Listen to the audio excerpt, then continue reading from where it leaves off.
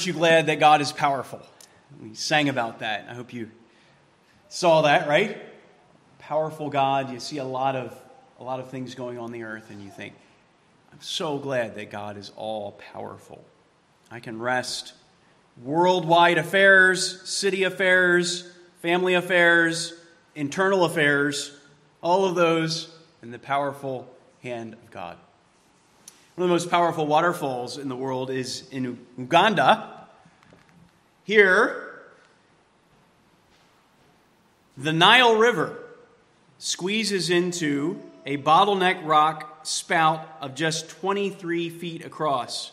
I remember correctly, it was like 70 feet. No, it was 70 meters, I think, down to just 23 feet. So this huge river, the largest river in the world, coming down to this tiny point, and the force and the power that comes through that is breathtaking. It makes the ground shake. I love waterfalls. Plunges 140 feet down to the bottom. Niagara, right, is ours. Up there in New York State, another beautiful, powerful waterfall.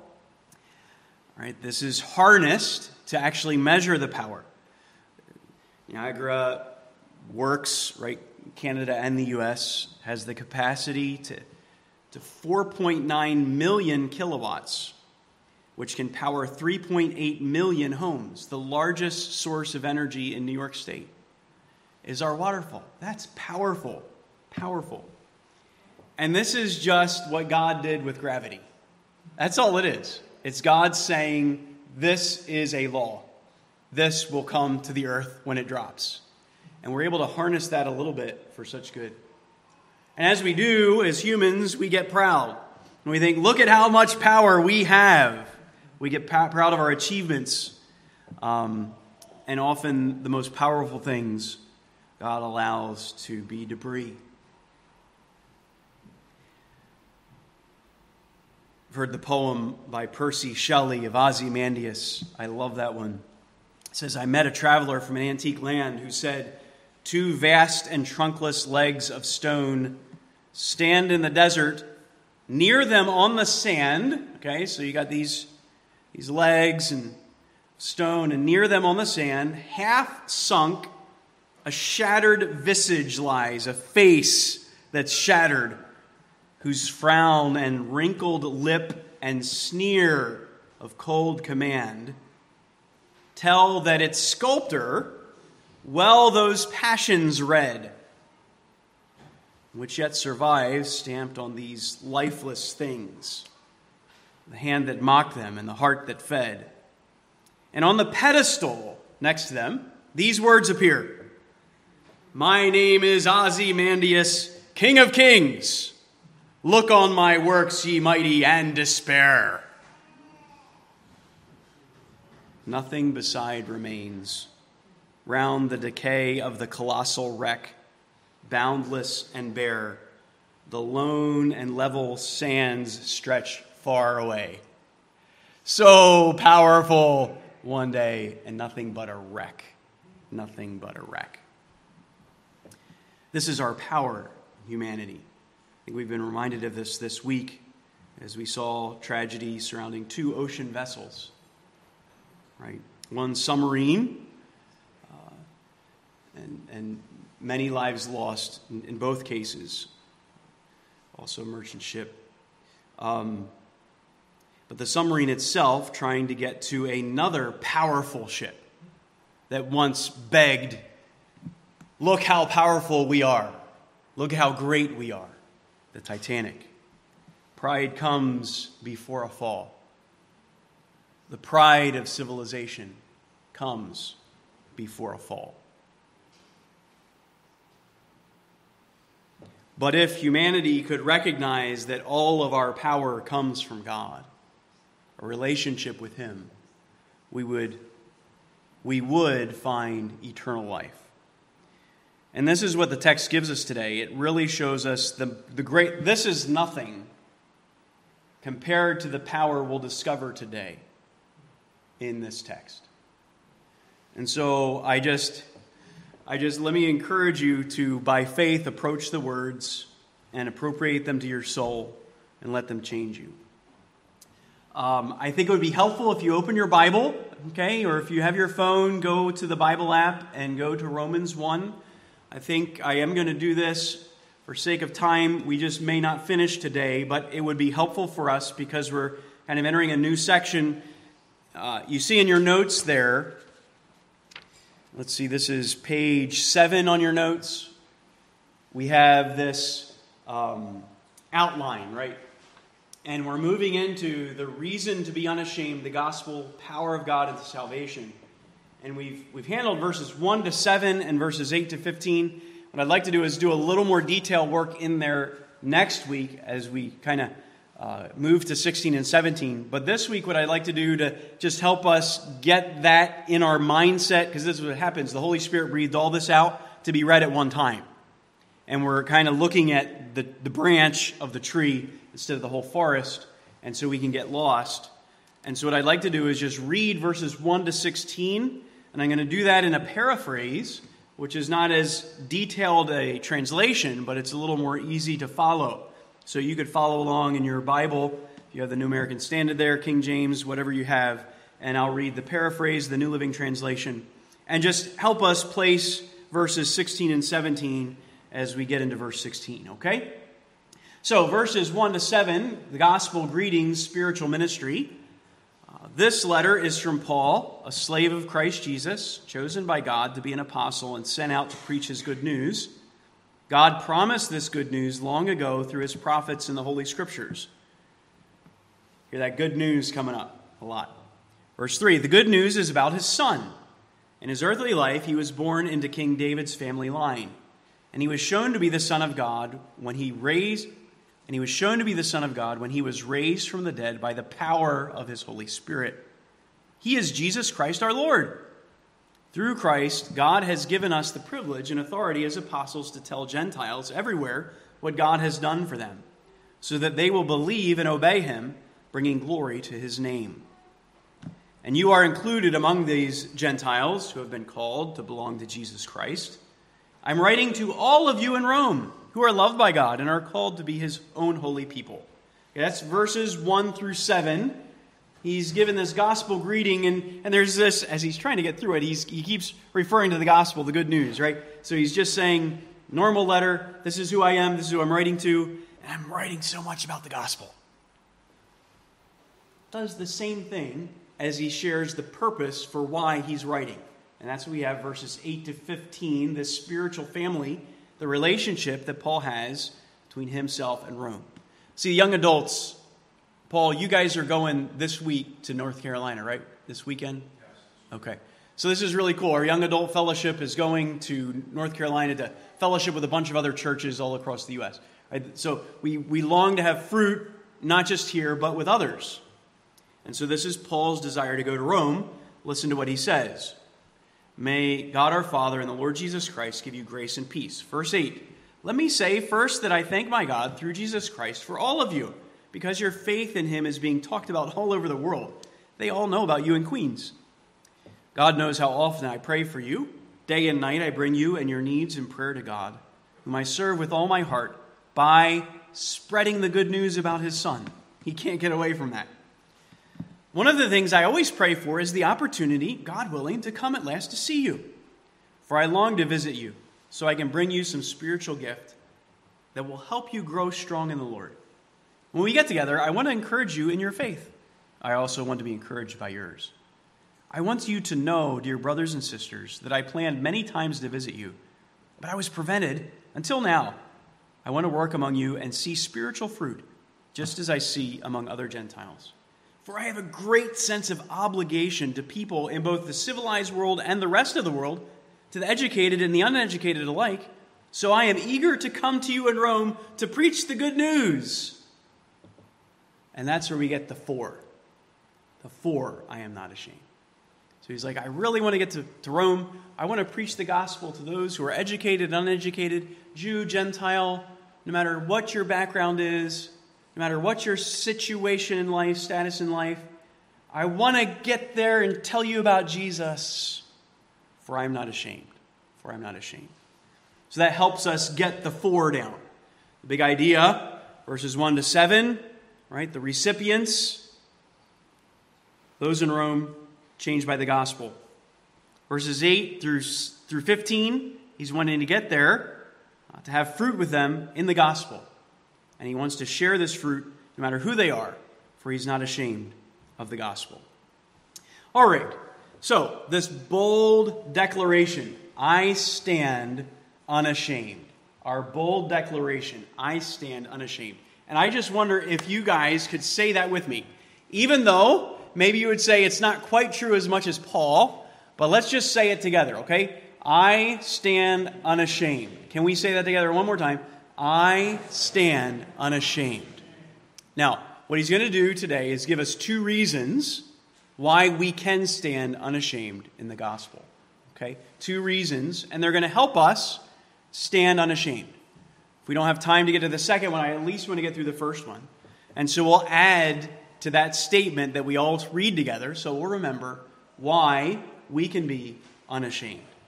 Okay, so let's look at this bold declaration. First of all, in verse 16, I stand unashamed, for I am not ashamed of the gospel. For I am not ashamed of the gospel. For Paul ties his unashamed to what has preceded and his life.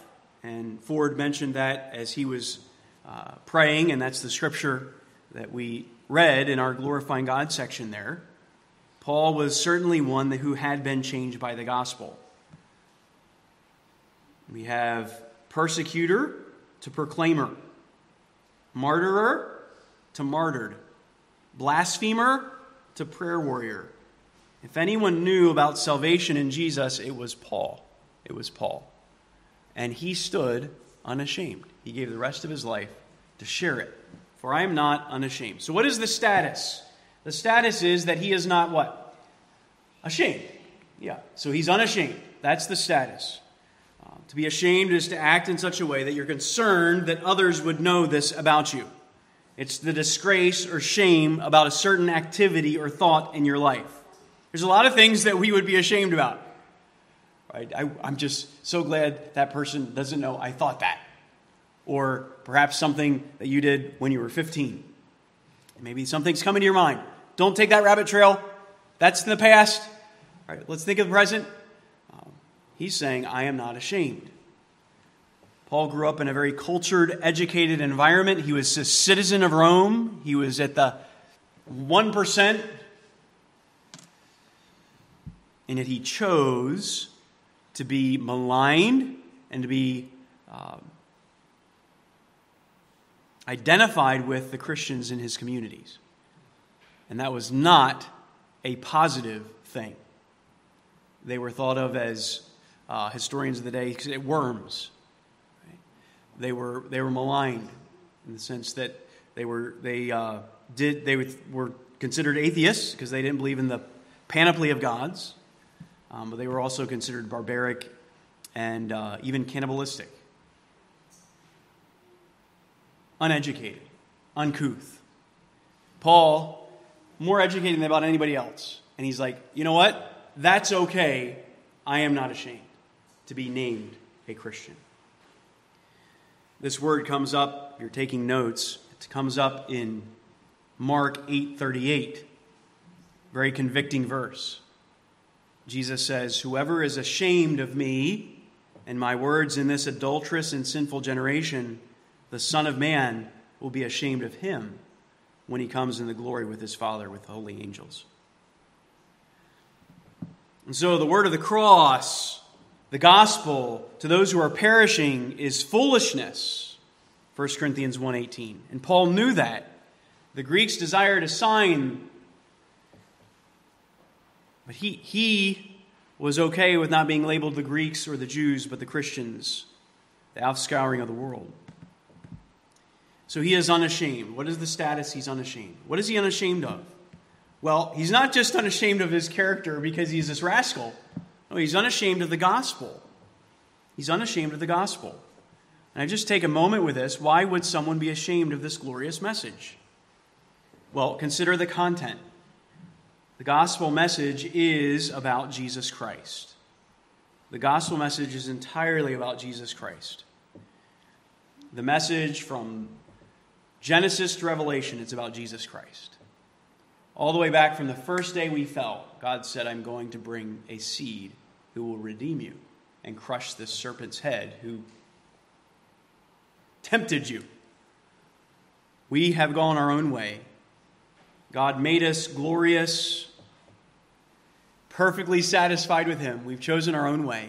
We have all fallen short of the glory of God, and every day we continue to do that. But God came. He came. Jesus Christ came, was born under the law, was cursed by the law, being made a curse for us, and died a criminal's death on the cross. And that cross death was the payment for all of our sin, as accepted by God the Father through the resurrection. And so Paul tells us in 1 Corinthians 15, I make known to you, brethren, the gospel which I preached to you, which you have received, I trust all of you have received it, in which you stand, by which you are saved, if you hold fast the word which I preached to you, unless you believed in vain. And so we have this gospel, we believe this gospel, and we continue to believe this gospel. What is that gospel? I deliver to you first importance that which I received, that Christ died for our sins according to the Scriptures, that He was buried, He was raised on the third day according to the Scriptures, and He appeared to many. This is the gospel. This is the good news that God did not leave us in our state, but He came, He loves us, He sent His Son to die for us. Well, consider the offensive nature of the content of the gospel. That doesn't sound very offensive. Well, it is.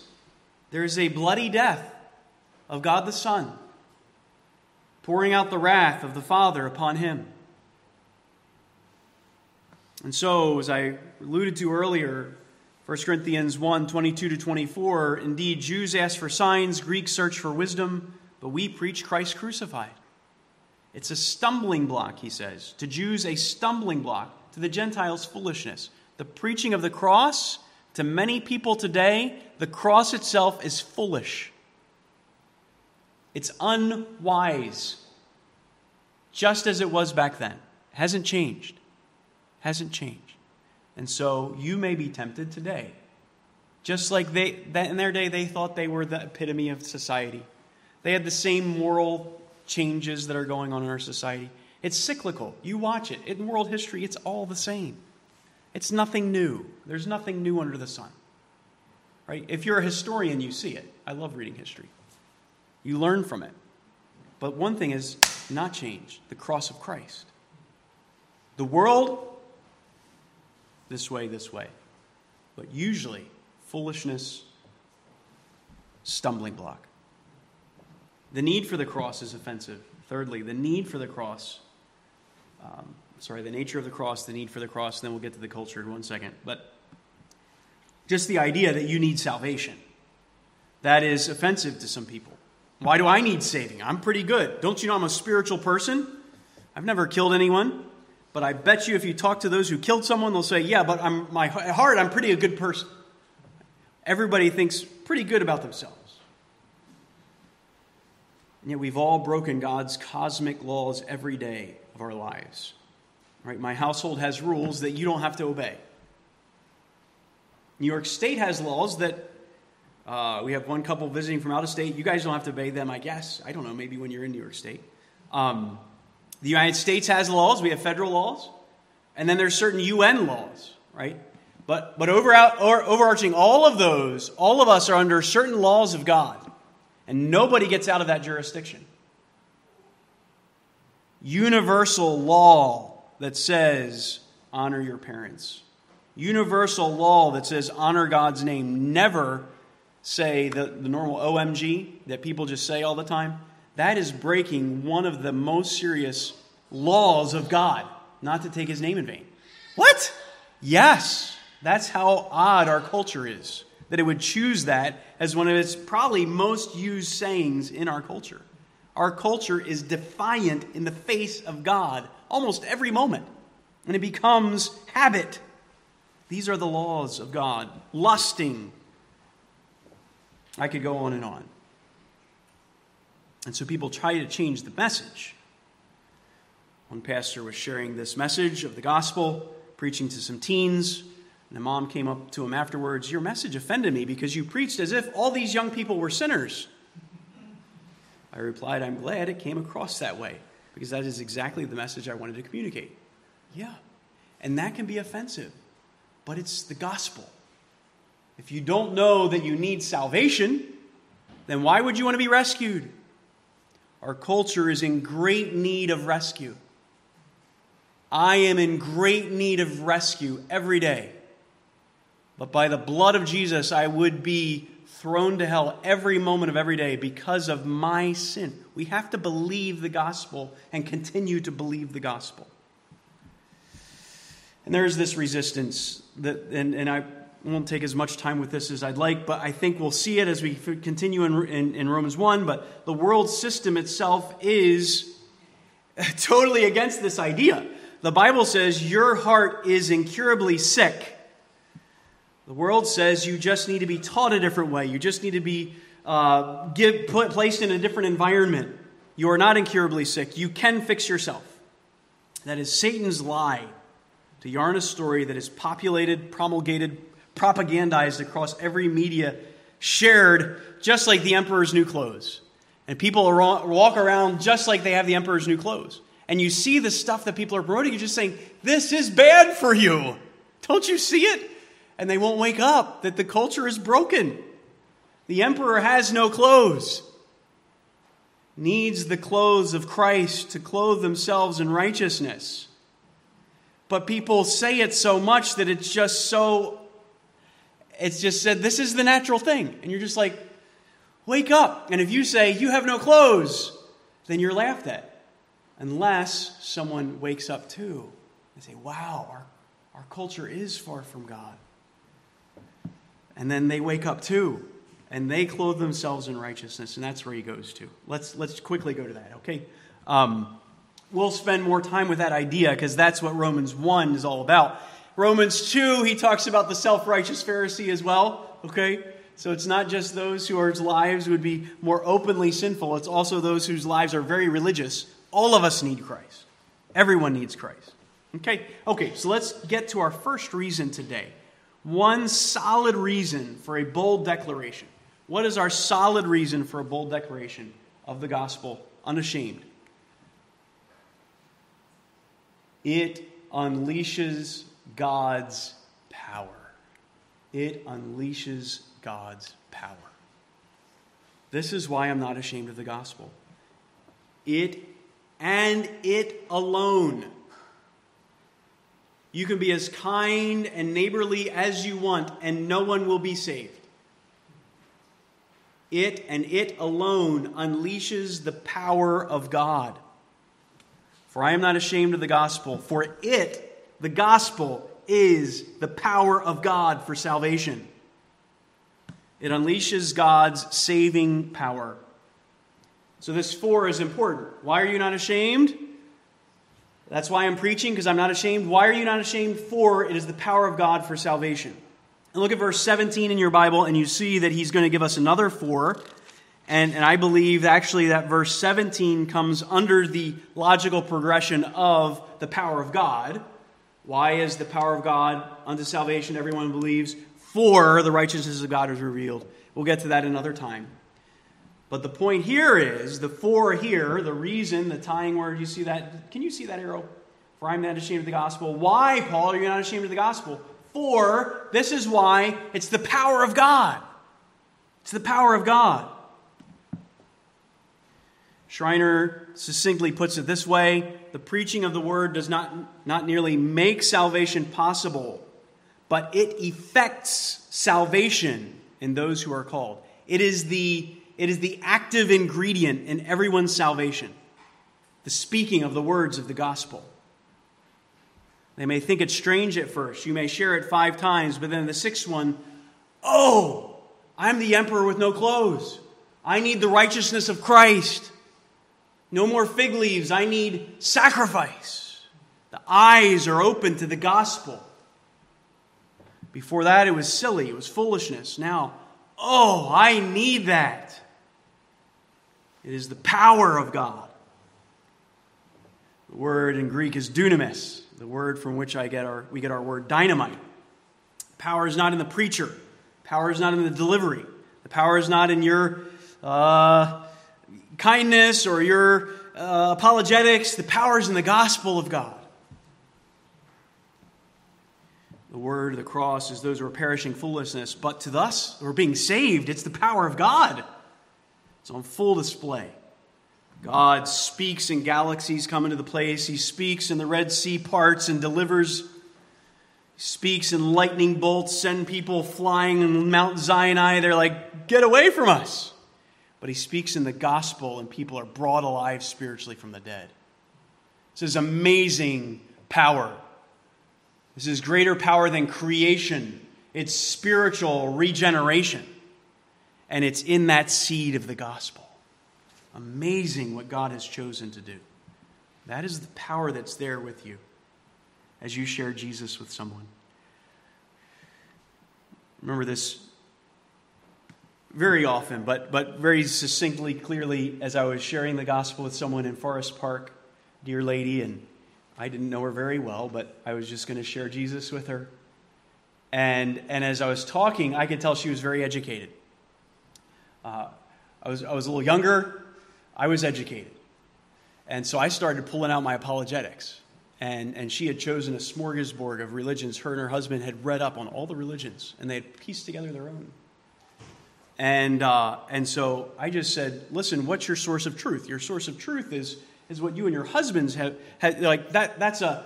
It's like you're a ship, lost, and you need something fixed outside of you that's objective and tested, not just your own conscience. This is solid apologetics. And I mentioned an illustration that I learned in seminary of if you had the Empire State Building, and you were leading a tour, and you said, everybody meet me at 3 p.m. at the Empire State Building. Everybody would know where to meet you because it's fixed and it's outside of them. But if you gave everybody one little Empire State Building to carry around and say, come to the Empire State Building, that wouldn't help them, right? Because that's their own truth for them.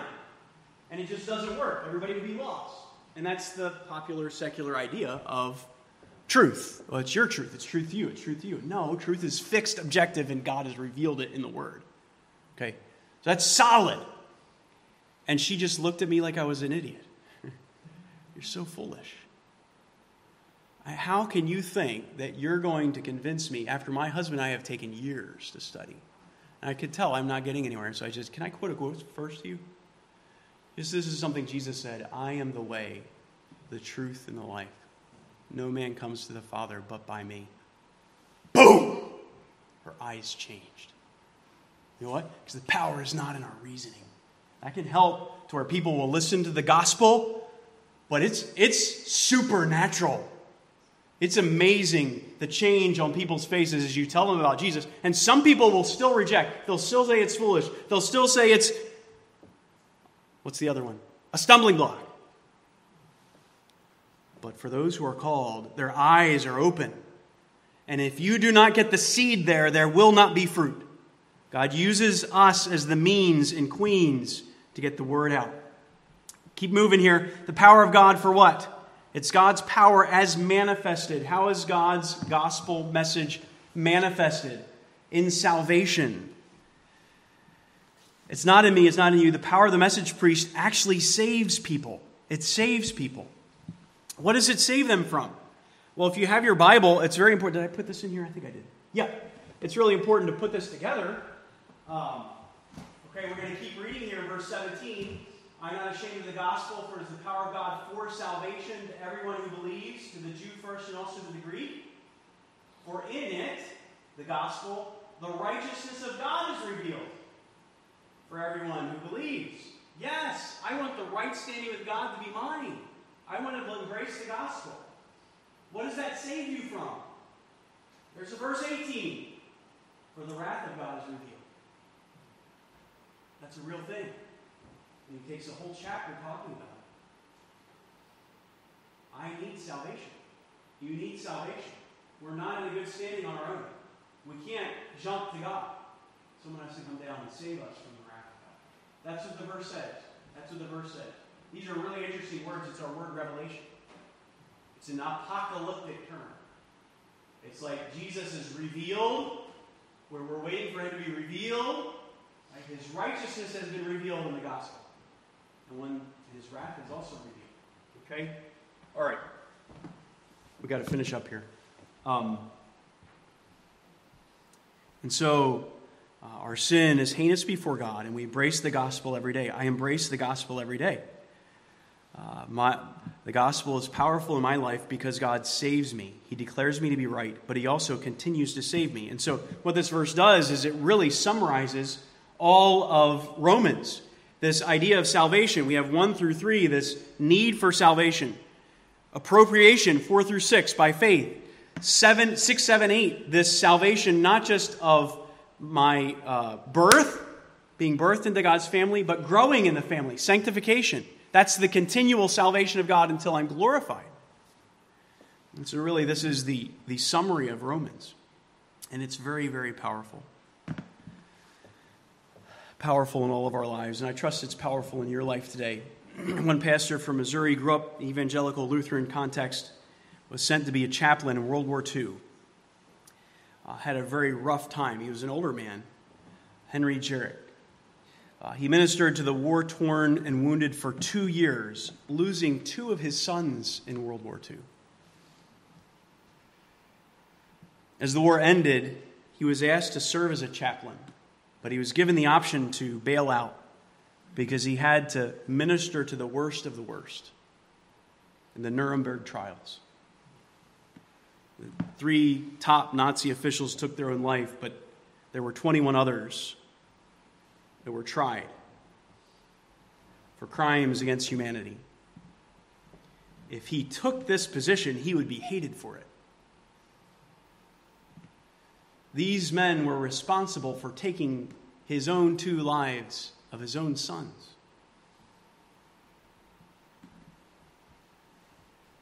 Many refused, but he took the position. He went and visited each of these men.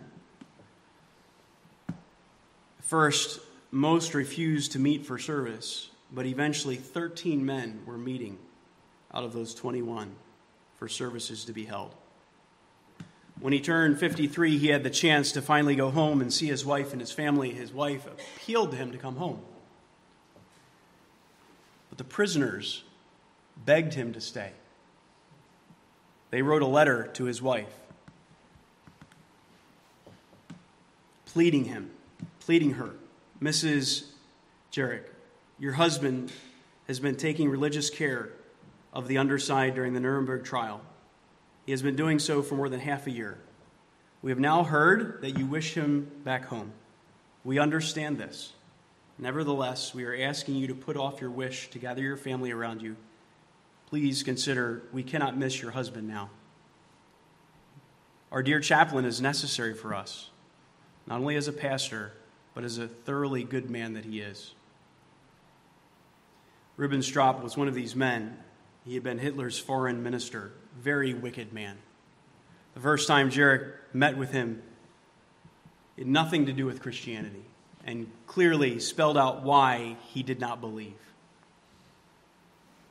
Eventually, he came to a service. Over the months, his tune changed. Eventually, he professed Christ. He wrote letters encouraging his wife to do the same, to raise their children in Christian church. These men, most of them were executed. Ribbentrop was one of them. As he climbed the scaffold to the noose, an American officer looked on, asked him his last words. He responded, I place all my confidence in the Lamb who made atonement for my sins. May God have mercy on my soul. Then he turned to Pastor Jarek and said, I'll see you again. And he died. The gospel can reach that low. That is powerful. That is powerful that it can go to that dark a place. But I think it's even more powerful in that pastor. It could go to the people that killed his sons and minister to them for months. That is powerful. That is powerful sanctification. That is a powerful forgiveness. That is powerful believing in the gospel. That is powerful not being ashamed of the gospel. If we could just take a moment to think, that is actually where we all stand. We all stand condemned to die in God's court, everyone looking on. All of us have fallen short of the glory of God. And what has happened is Jesus has come and taken the noose for us. That's what the cross is. It's an implement of capital punishment. All of your sins placed there, handwriting of ordinances against you, list them all. Jesus says, I will pay for all of it. And we believe that, and we're eternally saved. That is power. Power. Power in the blood. And that is why we stand unashamed. Unashamed of his cross. Let's say this, and we'll be done. I stand unashamed because the gospel is powerful, all right? I stand unashamed because the gospel is powerful. I stand unashamed because the gospel is powerful. This is why when you come to that person, you say, they're just going to hate it. No, it's powerful. And that you're being brave enough to share might be just what sends them to eternal life with Christ. It's that powerful that I am not going to be ashamed of it. Now, its second reason is, as he continues on, and we'll do that next week, but because it's for everyone who believes, it's for everybody, Jew and Gentile, and we'll kind of focus in on that faith, and that's another reason why we're not ashamed of it. Heads bowed and eyes closed.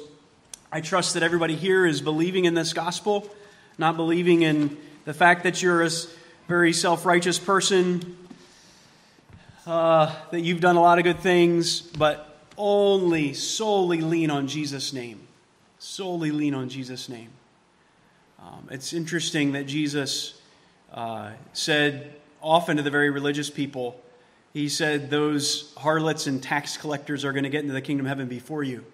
Why was that? Because they were relying on their own works. And so we need to make sure today we are all relying on the work of Jesus Christ and him alone. But the prod for us through the Holy Spirit here is that, am I ashamed? Am I ashamed? And so let's just ask the Lord for that heart to continue believing the gospel so much that I'm willing to share it. Right, this week we have an outreach Tuesday, Wednesday, Friday, Thursday, Friday. So you could pick one of those. But we all have these 7 folks that we're trying to reach that we call our potted plants, right?